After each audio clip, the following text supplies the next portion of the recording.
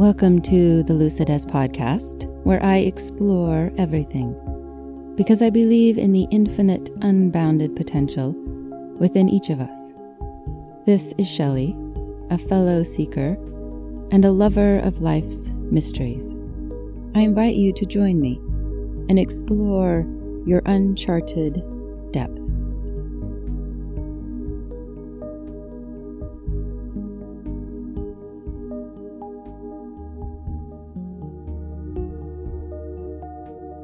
Today I share my story of energy healing.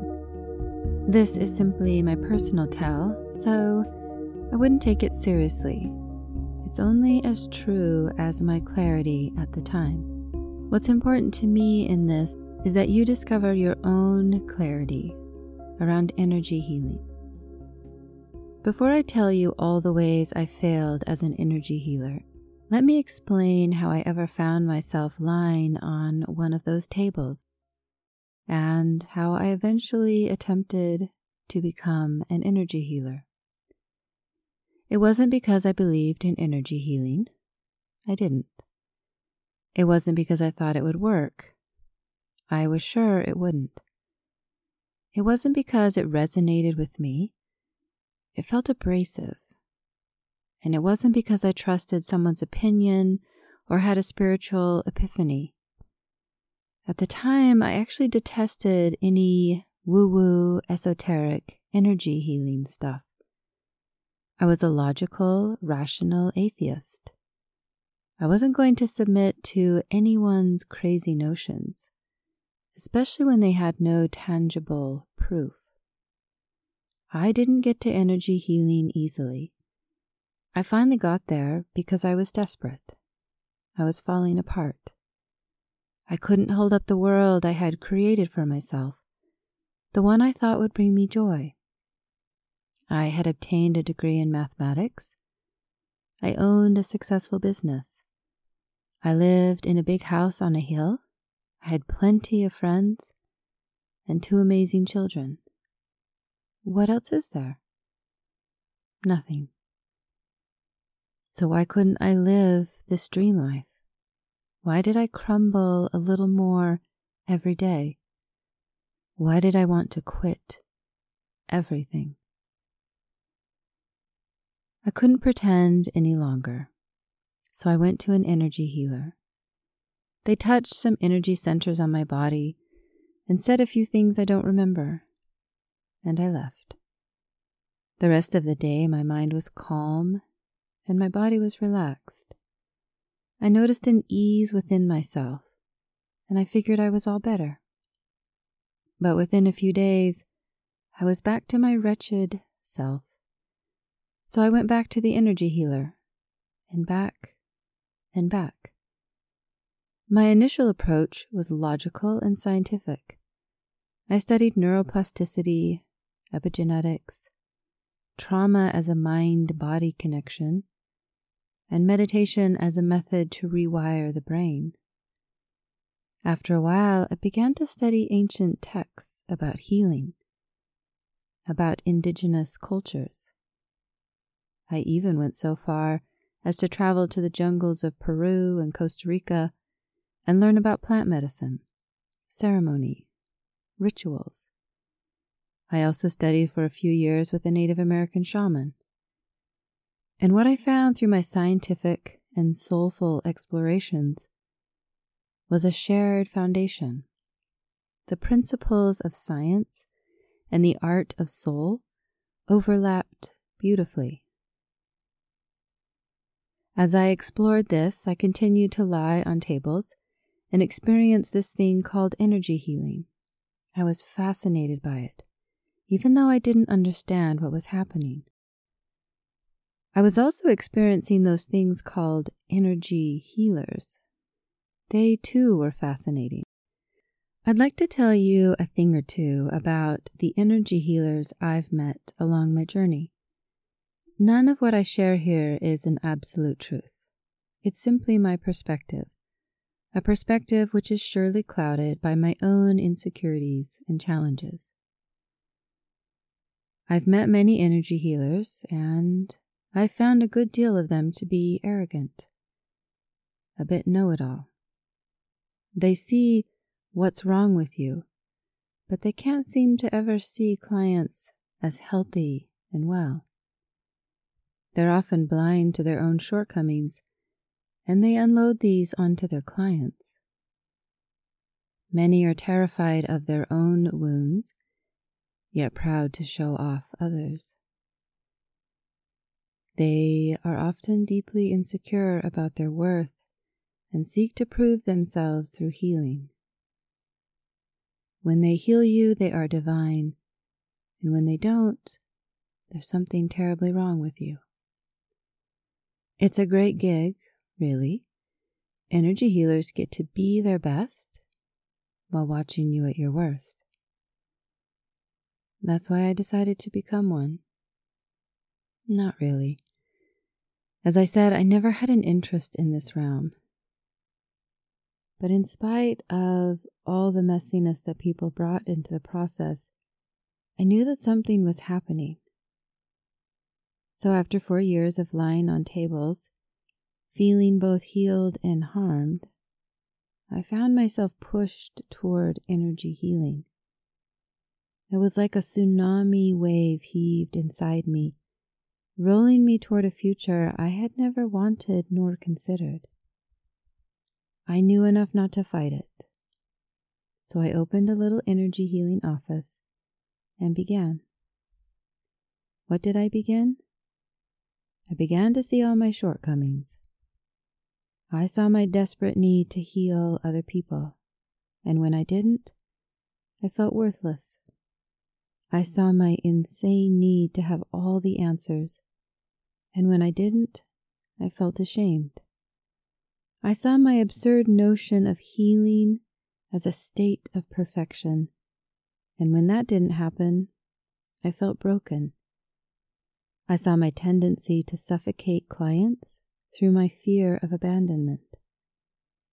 I watched myself carry the responsibility for healing my clients and then drown in their trauma as they blamed me for not getting better.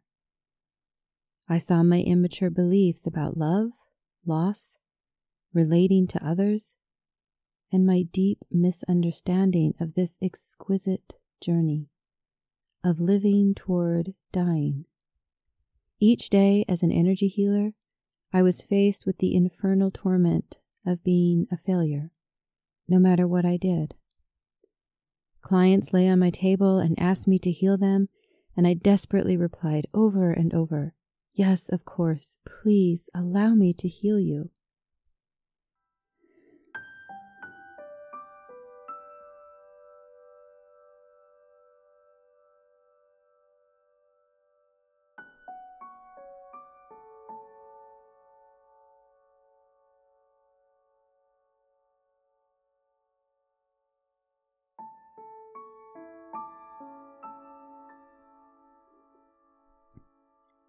About 2 years into this disaster, I stopped. My failures as an energy healer were no longer passable as random mistakes. They were piling up too fast for me to bury. So I sat quietly for a few weeks, assessing the damage of trying to heal another person. I thought about what I most wanted when I lay on other tables, when I asked to be healed. What I discovered is that I never really wanted anyone to heal me. I wanted to heal myself. And so I became the energy healer I wished I had found. I began my new journey by crafting commitments. Commitments to myself, commitments to the art of energy healing, and commitments to the universe, a higher power. My commitments were simple, straight as arrows. I heal only myself. I empower clients to heal themselves. I encourage clients to discover their personal truths and live their truths. I support clients on their journey as long as it resonates with my personal truths. Once I was solid with my commitments, I opened my doors again and waited in terror, because no one would possibly come. Who would come to an energy healer that commits not to heal you? When my first new client arrived, I sat before them and shook. My body shook, my voice shook, the core of my being shook. I was doing something which didn't make sense, but it was the only thing that felt integrous to my journey, to my soul. So I spoke. I do not consider myself an energy healer, a shaman, or a guru. I will not be healing you. My goal is to empower you to heal yourself. My goal is to support and guide you into a space of stillness and harmony, for you to discover your truths and to live your truths. You know what is best for you. Trust yourself. Beyond all others, including me, if I say anything which doesn't resonate with you, please tell me. After I spoke these words, I waited for my new client to walk out, but they only nodded. Oh, good. That's what I want. Almost a decade later, I say these same words to every client, and no one has walked out. In fact, their normal response is relief. People want to heal themselves. They want to know they can trust themselves. They want to learn how to communicate with themselves, how to discover their wisdom, their truth, their joy, their deepest knowing. They want to be empowered to be their best self, which means I, as the energy healer, only need to be a humble support system. I haven't found this type of healing common. I see many energy healers, shamans, gurus, etc., needing to heal people, needing to be needed, needing to be right, to have all the answers. Perhaps they have different commitments to the universe and those work for them, but these did not work for me. The first few years after I made my commitments were filled with insecurity. I wasn't special, I wasn't important, I wasn't needed. I couldn't create relationships where my client needed me, and that was hard for me to let go of. I couldn't create relationships where my client trusted me more deeply than themselves, and that one stung deeply. I couldn't heal anyone but myself, which meant I couldn't focus on their problems. I could only create space and support for them to heal themselves and focus on my own problems. I couldn't be awesome. I couldn't know it all, be perfect, or even unwounded. I couldn't create relationships where love was dependent, where loss was my final blow, where death was to be feared and living was misery. How odd, isn't it? And how powerful that as I healed myself, as I matured, I allowed others to do the same. I watched in awe as my clients began to heal themselves and mature alongside me. I realized that's the power of true healing, when we heal ourselves, not others.